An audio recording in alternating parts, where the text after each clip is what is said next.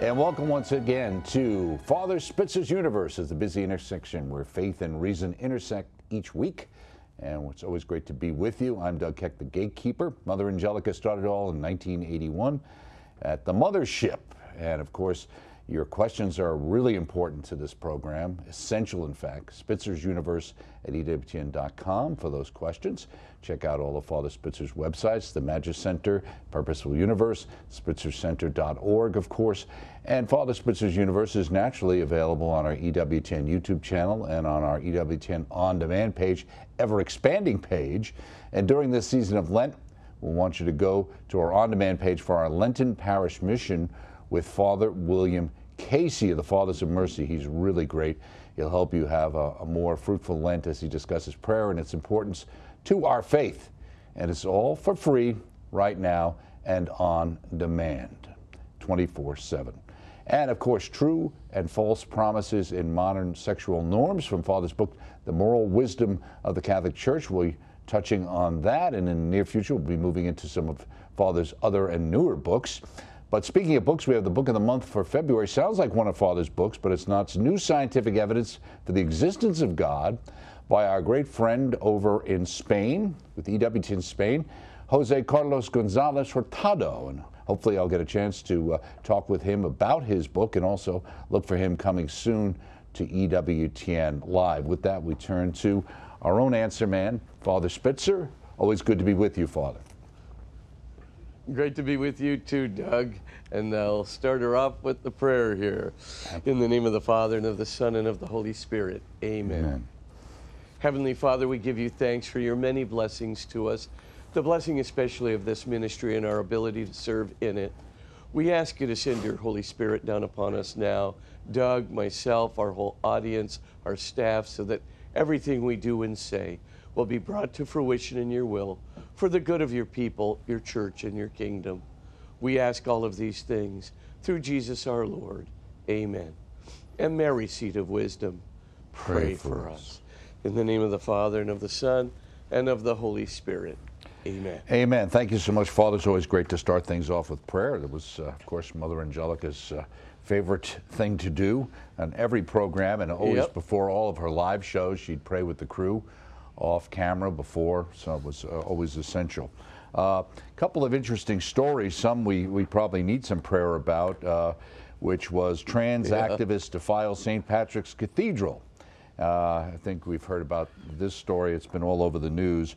But what's interesting about the event is that instead of it being that we should be outraged as Catholics that this kind of thing had occurred at St. Pat's under false pretenses, they basically lied to St. Patrick's about who it was and what they were doing. But actually, the organization called the Gays and Lesbians Living in a Transgender Society, known as GLITS, would like to request an explanation from St. Patrick's Cathedral for what they described as cutting short the funeral mass service of Cecilia Gentile, who apparently they're concerned that there was painfully dismissive and exclusionary language the cathedral used in issuing a statement after what this article called the scandalous event. Basically, the story is reported by the Catholic Vote and also by Catholic League. Talks about this person was a transgender activist, actress, former sex worker, and self-professed atheist. According now to the New York Times, passed away on February 6th, at the age of 52. And she was eulogized in ways I won't describe. The founder of GLITS organized the event. In comments to the New York Times, this person admitted to deceiving the cathedral in the run-up to the gathering and keeping details about who this person was, quote unquote, under wraps. And our good friend, and you know him, Father Gerald Murray, seen many times on Raymond's show, canon lawyer and pastor in New York, explained to the Catholic Vote the decision to switch from a mass to a funeral service was a pastoral decision to avoid the scandal, justified by the offensive content of the words spoken by the lectors. It was really, you'd have to go and watch it to realize how bad it was. But the pastor realized at the time, I don't know whether it was the rector himself, but the cathedral says they only knew the family and friends were requesting a funeral mass for a Catholic. There's also some discussion about whether this person was indicated, even if you wanted to look them up, they had a deathbed conversion. And, you know, so that obviously there was an attempt to be open to anybody who might find their way back to the faith, you know, at the final moments of their life. But obviously it was deceptive. When they realized what was going on, they at least cut out, they said, it can't be a mass. You know, we'll just continue on as some sort of service. But I can't think that these people are scoring lots of points with people of faith. Do you? No, I think it's just obviously an attempt to be in your face. Right. And anyway, if you tell a lie to get a facility like a church that obviously has, you know, a series of ideals and a series of principles that it must maintain for the sake of its own mission, and you lie in order to undermine that mission, to deliberately, you know, do something antithetical, really, to the mission of that church, I think the church has every right, actually, to just stop the entire proceeding. Right. The fact that they switched it from a mass to a service shows, in my view, you know, an attempt at least to, for openness, you know, to this person or to some sort of a form of conversion, etc. But the church had every right to do this, and in fact, you know, the whole idea of we should be able to be lying and deceiving and undermining of your mission. It's our right to undo you and your mission. This is part of our raison d'etre. I mean, if that's, you know, obviously it is so absurd. Nobody would tolerate it in any other society except here, where, of course, as once Tacitus said, the most absurd things come to rest as normal. So when he's talking about Rome. So I think pretty much that's what we're dealing with today. And we've got an absurdity that people want, you know, some kind of a mainstream population to kind of come on board and think, yeah, let's go ahead and just, you know, undermine and deceive all these institutions. It's like saying, let's beat up on the police officers here in our community. Let's not fund them. Let's undermine them. Hey, wait a minute. How come the crime rate's gone up 3 times? And how come nobody wants to be a police officer in our community anymore? Hello. Right. I mean, it's just like where people's heads are, you know, truly unbelievable. And you look at the demise of some of these previously well-known, very, you know, destination cities that have been out there, and look at where they are today. I mean, their downtowns are in ruins. You know, they have no, you know, they undermine their tax base. They, you know, every retail establishment is pulling out because there's no police protection. I just rest my case. I mean, it's the same thing here in this particular case. If the Catholic Church does not defend its turf legitimately, and it does have a legitimate right to defend its mission and not to let somebody deliberately and deceptively undermine it, deceivingly undermine it, then I would have to say at the end of the day, you know, we shouldn't even give this another thought. The Catholic Church did something, I think, very merciful and generous, allowing it to be switched to a service and not just saying, just cut the whole thing off right now. This is just a pure deception. Anybody who comes in under false pretenses doesn't deserve any right to have any kind of service in our facility under that pretense. Right, and I think there was like 1,000 people there, so probably if they had tried to stop it altogether, there would have been some sort of riot. So, but again, it's interesting because in your book, and one of the topics we'll be talking about is honesty, right? It's interesting too, and it says something about the Catholic Church, I think, in the holiness of the Mass and of our cathedrals, is that people with such wayward ideas who are so anti about many of the things the Church teaches have this sense that they still find something special there, but that they want to defile it in some way because it is holy. Yeah, I think, again, you know, you look at, you know, even, I'm not comparing this to Nazi Germany, but there is at least a remote analogy where you can clearly see that once this kind of wave of, you know, rejecting what might be called traditional Christian morality got off the ground, it almost became a hysteria. People just got going on it, and the next thing you know, I mean, they were, anything that looked holy, anything that looked like they were trying to restore a kind of a proper, morality, was just kind of thrown out, and all of these crazy superstitions were, put in there to replace it. I mean, really crazy superstitions that had to do with, all kinds of Satan worship, or all kinds of other things that were, almost like going back to the knights and finding, the spear of Longinus and trying to, use it superstitiously to have power. And you look at these things and you just go, it's so crazy. I mean, once you kind of abandon God, once you abandon the standard morality with the 8 principles that C.S. Lewis talks about, that's in all of our consciences, right? It's just part and parcel of who we are as moral beings gifted with conscience by God in any culture, in any religion. Once you've abandoned that sort of mainstream of principles, once you've gone all the way to basically, saying the opposite is true, kind of the Nietzschean angle of the Superman who's beyond good and evil. Once you've got into that domain and you have attacked the holy, it almost becomes satanically seductive to just keep going.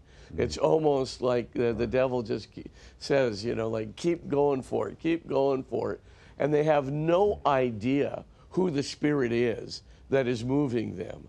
But I mean, what spirit is going to attack all that is holy, right? What spirit is going to attack somebody who's trying to be decent?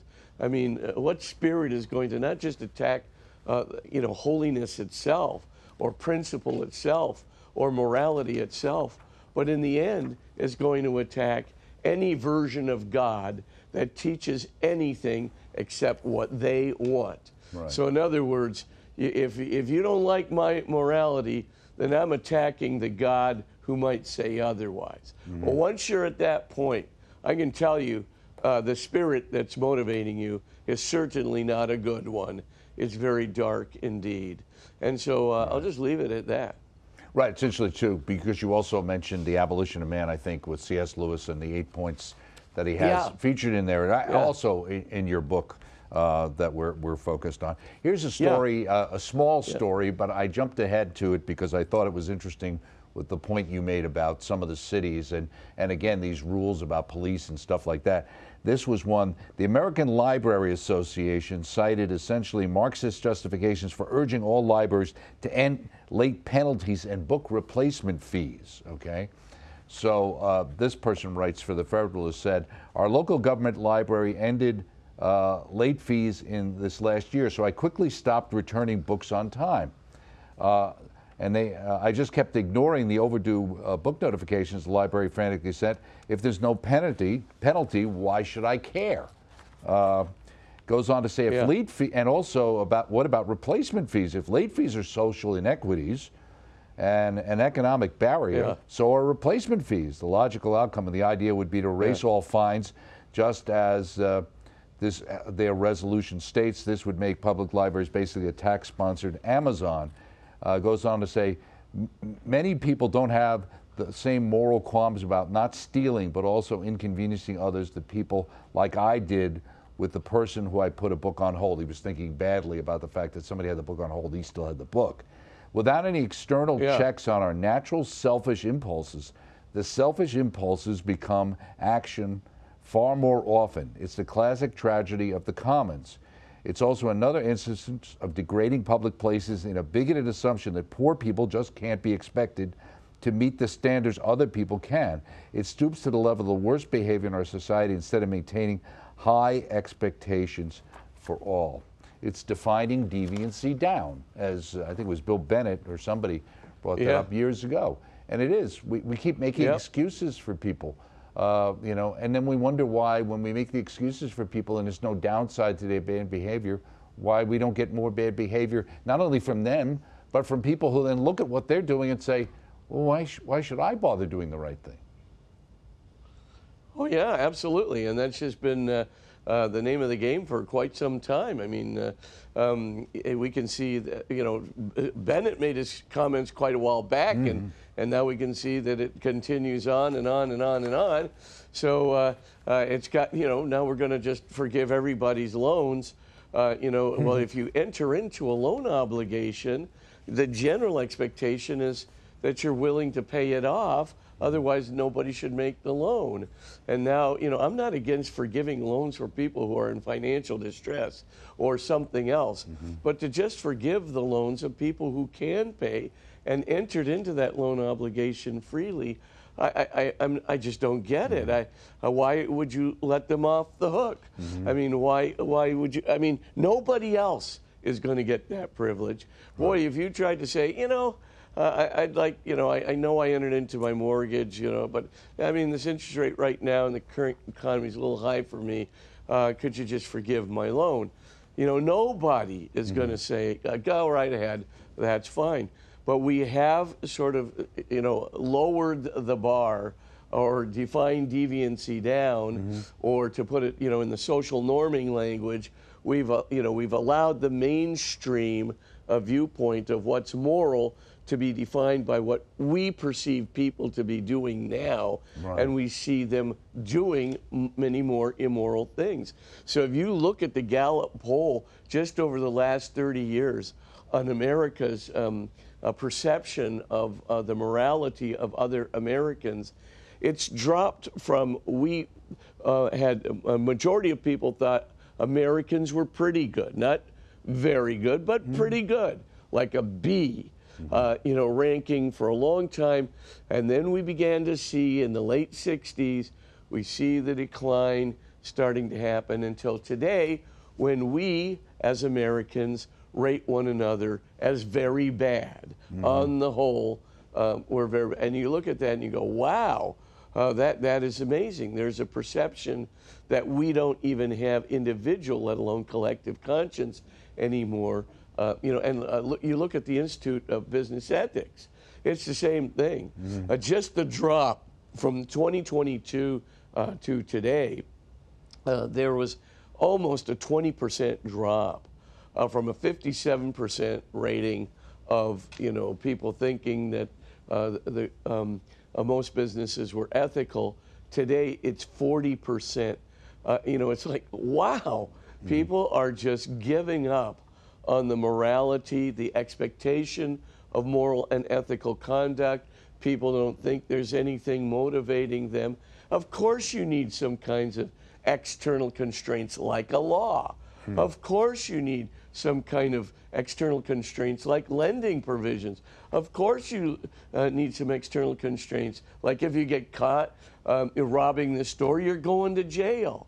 The idea of just letting people off the hook, because the problem. Yeah, you're that's right. And so you lower this thing down, and it keeps pushing down. So if you define deviancy downward, and you keep following up with more deviancy is allowed, it just, people keep following that trend because you're looking at what are other people doing, finding it normative, finding it normal. They just go ahead and commit those things, and it pushes the deviancy rate even further down, and that's what we're stuck with. In fact, we're going to find ourselves in an ethical implosion. I mean, everybody's been saying this, I mean, the Gallup poll doesn't state it, but I mean, it's screaming it out from its data. And you can see the same thing too in the various Pew surveys, where it's just screaming out that if we just don't get some kind of interior morality, some interior principles, go back to some standard belief patterns, go back even to the 8 general principles of our conscience that C.S. Lewis talks about in the appendix to the Abolition of Man, if we don't get back to something interior fairly soon, and the law now doesn't provide anything exterior to prevent us from doing things, then the author of that article is absolutely correct. We're just going to fly out of control. It's going to be like, as it were, the spiral outwards, and that we're going to lose the center. And once we lose the center, you are going to have ethical implosion and pretty much identity politics. is the only thing you'll be able to grasp at, because any idea of a common conscience-based morality, or even religion-based morality, is gonzo. So anyway, I just... But do you think a lot of that has to do with, as you were talking about, with that social norming, where so much of that comes through the media? You know, young people, you know, watching what they see on the web. Certainly, I will tell you, from someone who watches a lot of, let's say, BBC kind of British mystery programs, or those kinds of things like that, which are fairly well produced. I mean, they're incredibly, you know, social norming. I mean, everybody's either gay or lesbian, and you know, anybody who's good is a minority. Anybody who is part of the majority is probably bad. Heaven forbid you happen to be anything related to have a belief system like being a priest or any. You're invariably not a good person, or will turn out by the end of the program to really be a horrible person. And in fact, the drag queen transvestite who was suspect in the beginning will turn out to be the most, you know, righteous person in the episode. And that's what people are being fed on a regular basis. Yeah, well, it's got a limited lifespan because, as John Adams observed long ago, you're not going to be able to get a democracy to stand without any interior conviction about morality. And he added religion. He thought, you know, that some form of accountability to a moral God, to a just God, which is what we were given in the Mosaic covenant, and of course brought to completion in Jesus. If you don't even have some minimal standard of being accountable to a moral God, if you have no accountability to your own conscience, you're going to wind up like Franz Kafka's Joseph K., where you're going to, you know, be, as it were, killed by yourself like a dog. And of course, that is the, you know, I think it's the fate of our society. I mean, of course, I can scream it from the yardarm here, but I'm preaching to the choir. So, I mean, what are we going to do to really solidify this in the minds and hearts of young people? We're really going to have to do a super job. Now, I've tried to put together a little apologetics program for a second semester of high school. You know, in Catholic high schools, you do have what they call optional courses, right? In the first 3 years of high school, it's pretty much defined.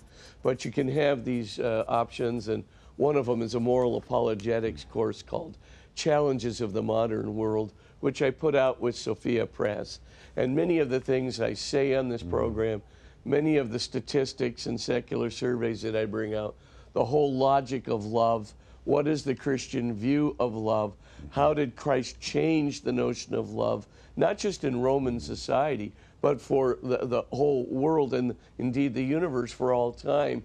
I try to bring these things out, both the ideal and then what happens when you go against the principles that Christ has given, and then look at how we might be able to stay on the right course in our lives, and not by the cultural propaganda which tries to tell us that going away from these fundamental principles of sexuality, you know, abortion, life issues, euthanasia, if we go away from these things which we think are so minor, which we think are so victimless, you know, pornography, whatever, if we keep doing it, we're going to have an ethical implosion. I can tell you. You just have to look at these statistics. Everybody says there's no such thing as a slippery slope. Of course there's such a thing as a slippery slope. What do you have to do? Experience it every time? As Einstein said, the definition of insanity is repeating the same conduct over and over again, expecting a different result. We're going to get the result of a moral implosion. We're going to get the result of cultural decadence. We're going to get the result of real cultural bickering. We're going to get the result of real cultural division, severe division. I mean, it used to be we could agree on fundamental moral principles. Well, boy, I'll tell you, we have done a wrap-up job listening to the evil spirit because, of course, he's got a whole lot of people believing that the values, the principles of your conscience, the values and the principles that belong to all major religions, they're just by the wayside. We're now in the new period of freedom. We're in the new period of identity politics. We can transcend it all, just like Friedrich Nietzsche in Beyond Good and Evil, except he wound up in the insane asylum and the rubber walls screaming like a maniac until the end of his life. Right. You want that? Go ahead, do it. But in the meantime, my thought is probably not a good idea. I think it's better to just humbly go back to those principles which are at the foundation of every religion. And of course, certainly not only at the foundation, but at the height and the pinnacle of Christianity. And of course, as interpreted by the Catholic Church in my Catholic faith. So I would say this is the strategy to implement, the way to go. Right, absolutely. One last story quickly that dovetails into what we're talking about with having to do with what happened at St. Pat's. It was a report that came from the National Religious Broadcasters have released their 6th hostility against churches report. Incidents of arson, vandalism, and other hostile acts against U.S. churches rose to at least 436 incidents, more than double the number recorded in 2022, according to the Family Research Council. Goes on to say that the figures now are 8 times greater than they were in 2018, when they began starting to track such incidents. So you're seeing that, played out every day in the street. It happens so often you don't even hear about it anymore. It's not unusual. Yeah. Well, I mean, all I can say is I was talking about moral implosion, both individually and collectively. Well, there's another perfectly good example of it. I mean, I don't think I'm crying wolf here. I think it's definitely going to be the fate of our culture. I mean, I think people have to wake up. You and I can't change it. We can try our best to inform people on how to interact with such a culture and how to resist such a culture. But at the end of the day, people are going to have to make up their own minds. They're going to have to say, this is ridiculous. We got to get out and teach our children this traditional morality. We can't just stand around anymore and say, do whatever you want, it's okay. The government will probably forgive the loan anyway. The government will probably, let you off the hook. You can go ahead and deceive people about what your intentions are, and there should be no consequences to come to you. You can go ahead and teach your children that, but if you do, all I can tell you is it'll just hasten not only their own demise, but hasten the demise of the family, hasten the demise of relationships, and ultimately hasten the demise of every major institution that was principle-based in the culture, and therefore hasten the demise of culture. Well, we live in a culture, it seems like we separated the risk and benefit analysis was the way that you had that equilibrium of people. But once you take away the responsibility but maintain the benefit, well, the people who have the benefits and are not responsible will do whatever they want to do. There's nothing that holds them back. Nothing attenuates them. So, okay. Absolutely. And of course, it can never sustain itself. I mean, economic laws themselves will ultimately, judge you. It's not nice to fool Mother Nature, but it's not nice to fool either Mother Economics, because I'm telling you, supply and demand and money supply and all the other objective foundations of economics will come back to bite you.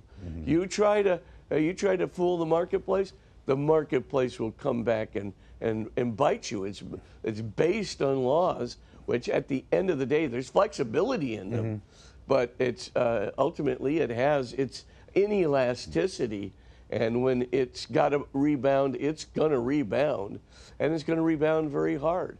So I just would say that we have to wake up in this culture. But again, I'm preaching to the choir here. Right. I mean, my audience basically believes me, but I think I'm trying to get this word out in larger and larger context. But it's context. important because a lot of us sense there's a problem. We actually sense that something is wrong, but it helps to have someone better explain the underlying causes.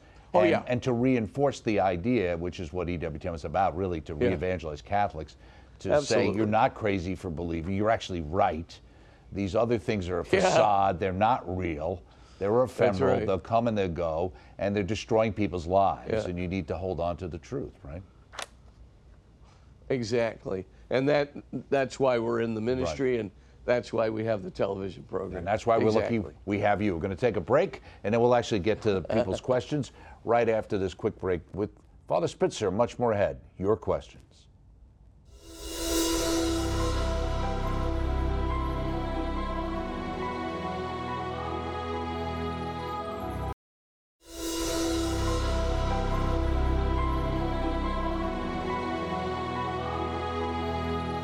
And welcome back to part 2 of Father Spitzer's Universe. Our topic today, True and False Promises in Modern Sexual Norms, from Father's book, which we're going through, The Moral Wisdom of the Catholic Church.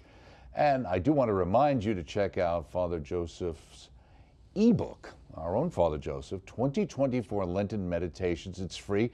Just go to ewtn.com/Lent and sign up. And while you're there, you can also get special programming information that will help you deepen your Lenten experience, and actually some special programming as well. Check that out. But, you know, Father Joseph's great. So speaking of great, we have our own Father Spitzer here, so we're going to get right into the first question. Dear Father Spitzer, thank you for the informative, inspiring show. I've heard people say that God loves each individual so much that Jesus would have undergone his entire passion just for one person. Sounds like something Mother would say. Is this, she would certainly say that about the network, is this based on sentiment, or does this view align with the Church's teachings? Would Jesus have done all that just for you or just for me? Joey. Joey, I think that is not just sentiment. I think it's a proper interpretation of Jesus' teaching. Right. And he meant there is no greater love that a man can have than to give his life for his friends. And if it's only one friend, then it would be to give his life for his friend. And so for all intents and purposes, yes, that is very, very proper. And I think he would have gone through all of that for a single friend. But as we know, Jesus has many, many, many friends, but no question about it. He would have done it all for a single individual that has inestimable value. Even if everybody else should reject him, it would have been well worth it for Jesus. But he is much more pleased with the fact that there are many people who have flocked to him and continue to come to him despite the best efforts of what I would call the secular culture that's very much animated by, by evil and darkness today. It really is. Right, absolutely. Yeah. And again, to paraphrase, Mother Angelica would always say the network, she would do it, if it just saved one soul, then it would do its work. So she would have been satisfied with what it did. So I'm sure, Mother, that we can tell you it's probably done a lot more than that. But as Mother would say also, our job was to spread the message, get it out there. It's up to the Holy Spirit to open people's hearts and save people's souls. So, but here's the information. Dear Father Spitzer, this goes to something we talked about earlier in the program. After the recent transgender activist funeral in St. Patrick's Cathedral, the Archdiocese said they offered a massive reparation. What is a massive reparation in regard to a church?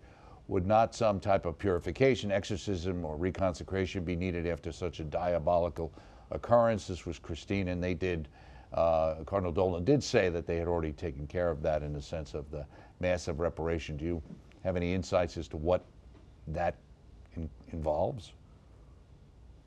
No, I absolutely do not. I heard about that, but nobody ever kind of keyed me in on what it was. I know there was some form of purification that took place because, of course, some of the statements that were made and things in the church there were certainly not of the origin of the Holy Spirit or Jesus Christ. That is for sure. So I know that was also done, but no, I don't know what the reparation is going to consist in. Right. Okay. Very good. But I'm sure whatever needed to get done got done. So I think people should be rest assured with that. Next up, dear Father Spitzer, our 25-year-old daughter moved home after having eye surgery and is unable to drive or work for a month. She identifies as gender neutral and is taking testosterone injections. She cannot inject herself because of the surgeon asked my wife to do so. My wife and I are totally against this, but my wife has agreed to give her the injections while she is staying with us, and this has put a strain on our marriage. We are told by counselors to let our daughter take the hormones since it makes her feel happy. How do we continue to live with this situation? This is KC. Well, I would have to say, even though you want to help your daughter and to support her and love her, you can't do something which is antithetical, not only to her spiritual health, but to her emotional and physical health. The minute you start doing those injections, we now have good 50-year studies that show that the minute you start, the mortality rate, that is to say the rate of death, it'll triple the minute you start. In other words, you can expect that you're going to have significant emotional difficulties, significant hypertension, significant difficulties adapting cellularly to these hormones that are really adapted for, you know, an XX person, and you're dumping in these XX hormones into an XY body, or cells, or vice versa. You can expect that it's going to mess up the metabolism cellularly, and that this should, you know, obviously lead to a great deal of physical difficulties in the long run. But just point out, in the Den Hagen studies, the mortality rate, this is a 50-year study in the Netherlands, it goes up by about triple. After trying to significantly pull that down just 1 or 2%, they've been unable to do it over 50 years. In other words, the very people looking at the study, doing the research, were the people trying to pull down that rate, and they could not do so. There's something wrong with taking those injections. Second thing to point out to them is this. Look, there's happiness in the short term, there's happiness in the long term. As I said, any good whole research study looks always at the long term. People can have what I would call a kind of a panacea effect, or a kind of an effect of really believing, you know, that this is going to make them happy. And so they kind of are happy because they believe that it will make them happy. You know, in other words, they think this is the solution to all their problems. A panacea is kind of in the forefront of their mind. They've got now getting the hormones. Now they can almost convince themselves. Right, like a placebo. How long can this last? And we've seen that in studies, whether it has to do with that, where effect. People are getting a placebo, but they are recording that they feel much better thanks to that water injection or the sugar injection they got or whatever. Yeah, that's right. And not only the placebo effect, but it also, they extend it. So they think, for example, if I get the sex change, all my anxiety, so that word all, that panacea, right? All my problems are going to come to an end. And so you've got this kind of elation. The trouble is, as the same research studies show, you're only going to get about 5 years worth. Then, after 5 years worth, you can no longer hide the fact that those anxieties are recurring. Now, it could have been anxieties that came because the person was sexually abused, as happens in 40 to 60% of gender euphoria cases. Also, in the anxiety in the household, which we've talked about before, happens in about 80% of gender euphoria cases. These dysphoria cases, you have to, in some sense, deal with those anxieties separately. The sex change won't help them. The hormones won't help them. And what happens is, you now get to 5 years out, this placebo/panacea effect, it's now waning. And all of a sudden, people are going, my anxieties have returned. And not only have they returned, but they've returned aggressively. And the reason is because the hormones are really kind of discombobulating my entire emotional makeup.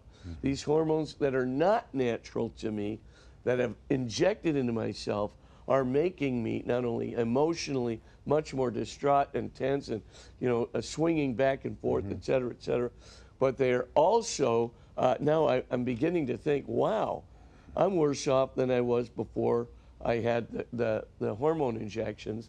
And now, of course, if you did the surgery along with it, it's permanent. Right. Now you get buyer's remorse. Then you start thinking, the post 5-year mark, you start looking at that, and all of a sudden you see the rise in suicide rates, right?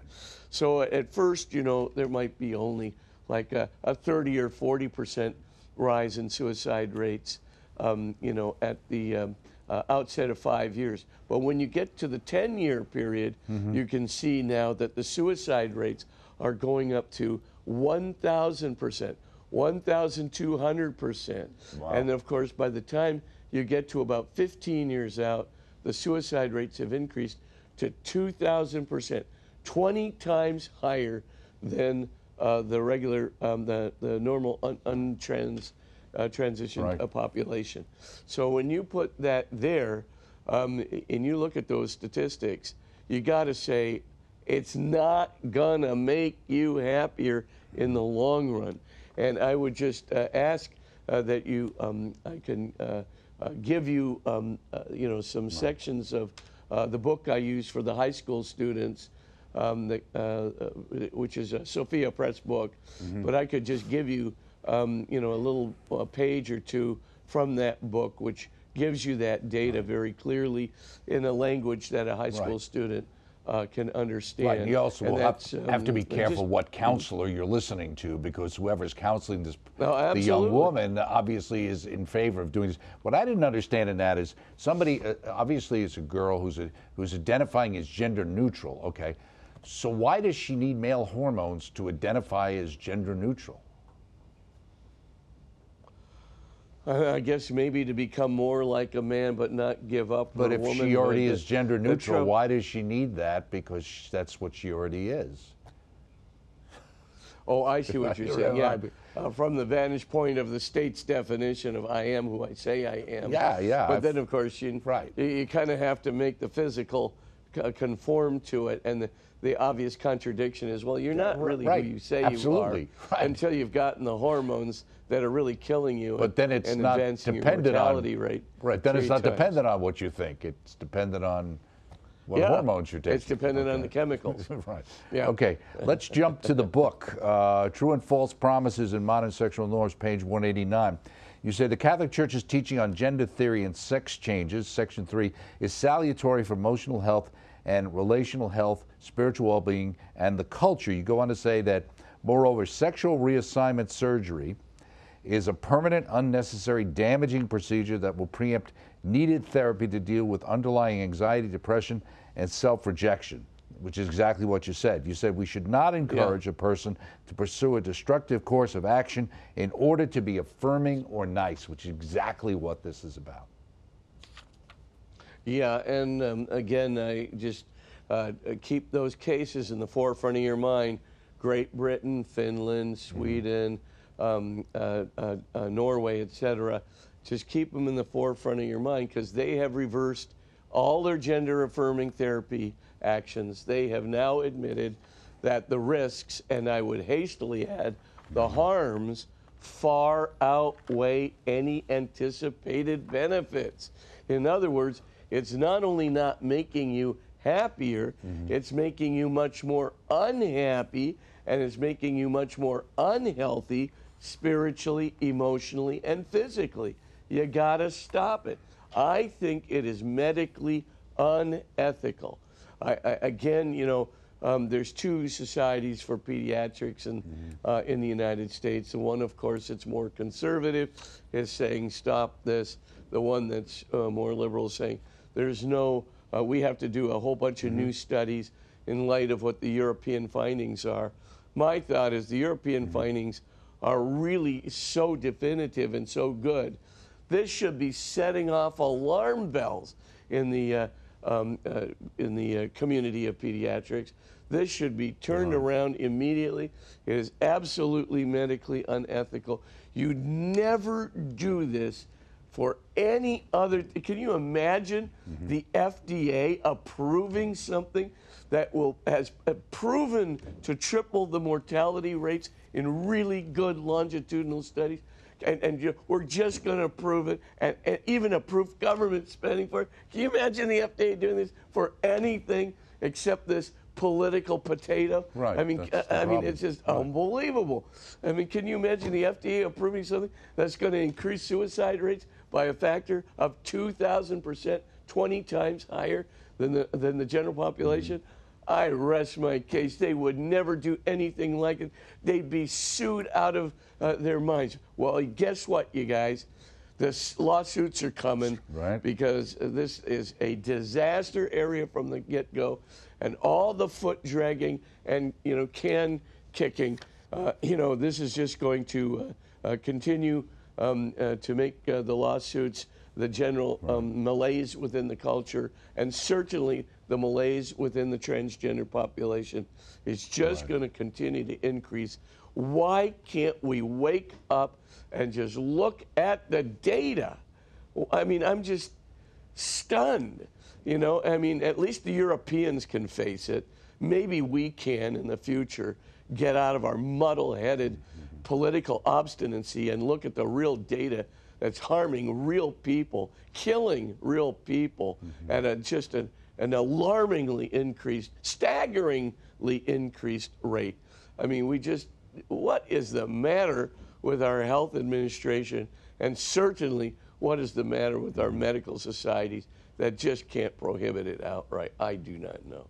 Right. Well, there's a lot more political activism in so many of these organizations over the years that have embedded themselves in, that impacts all of these, which is why it's not reflective usually as much as we would think it would be of the general consensus that's out there. Here was a story I thought that fit into what we were just talking about. An Indiana Catholic husband and wife are petitioning the Supreme Court to hear their case after a state government removed their child from their home after he began identifying as transgender, okay? The Indiana government in 2021 began investigating this family after learning they refused to address their son by his chosen identity, okay? The government subsequently removed their son from their home, placing him in another home that affirmed his transgender belief. The state government subsequently dropped abuse allegations against the couple. Subsequent court decisions upheld the decision to keep the child, though, out of their custody. Although Indiana found all the allegations, the abuse and neglect unsubstantiated, refused to return the child to home, substituting the judgment of the state for that of admittedly fit parents. This filing is going towards the Supreme Court. But here you have a situation where you're actually just talking about people not willing to affirm that when their child suddenly decides that, I'm going to be something else, and if you don't go along with it, then somehow that's abuse. And somehow we've gotten a world now where all of our children are apparently awards of the state. Well, the Chinese Maoist mentality, the Stalinist mentality, the children do belong to the state.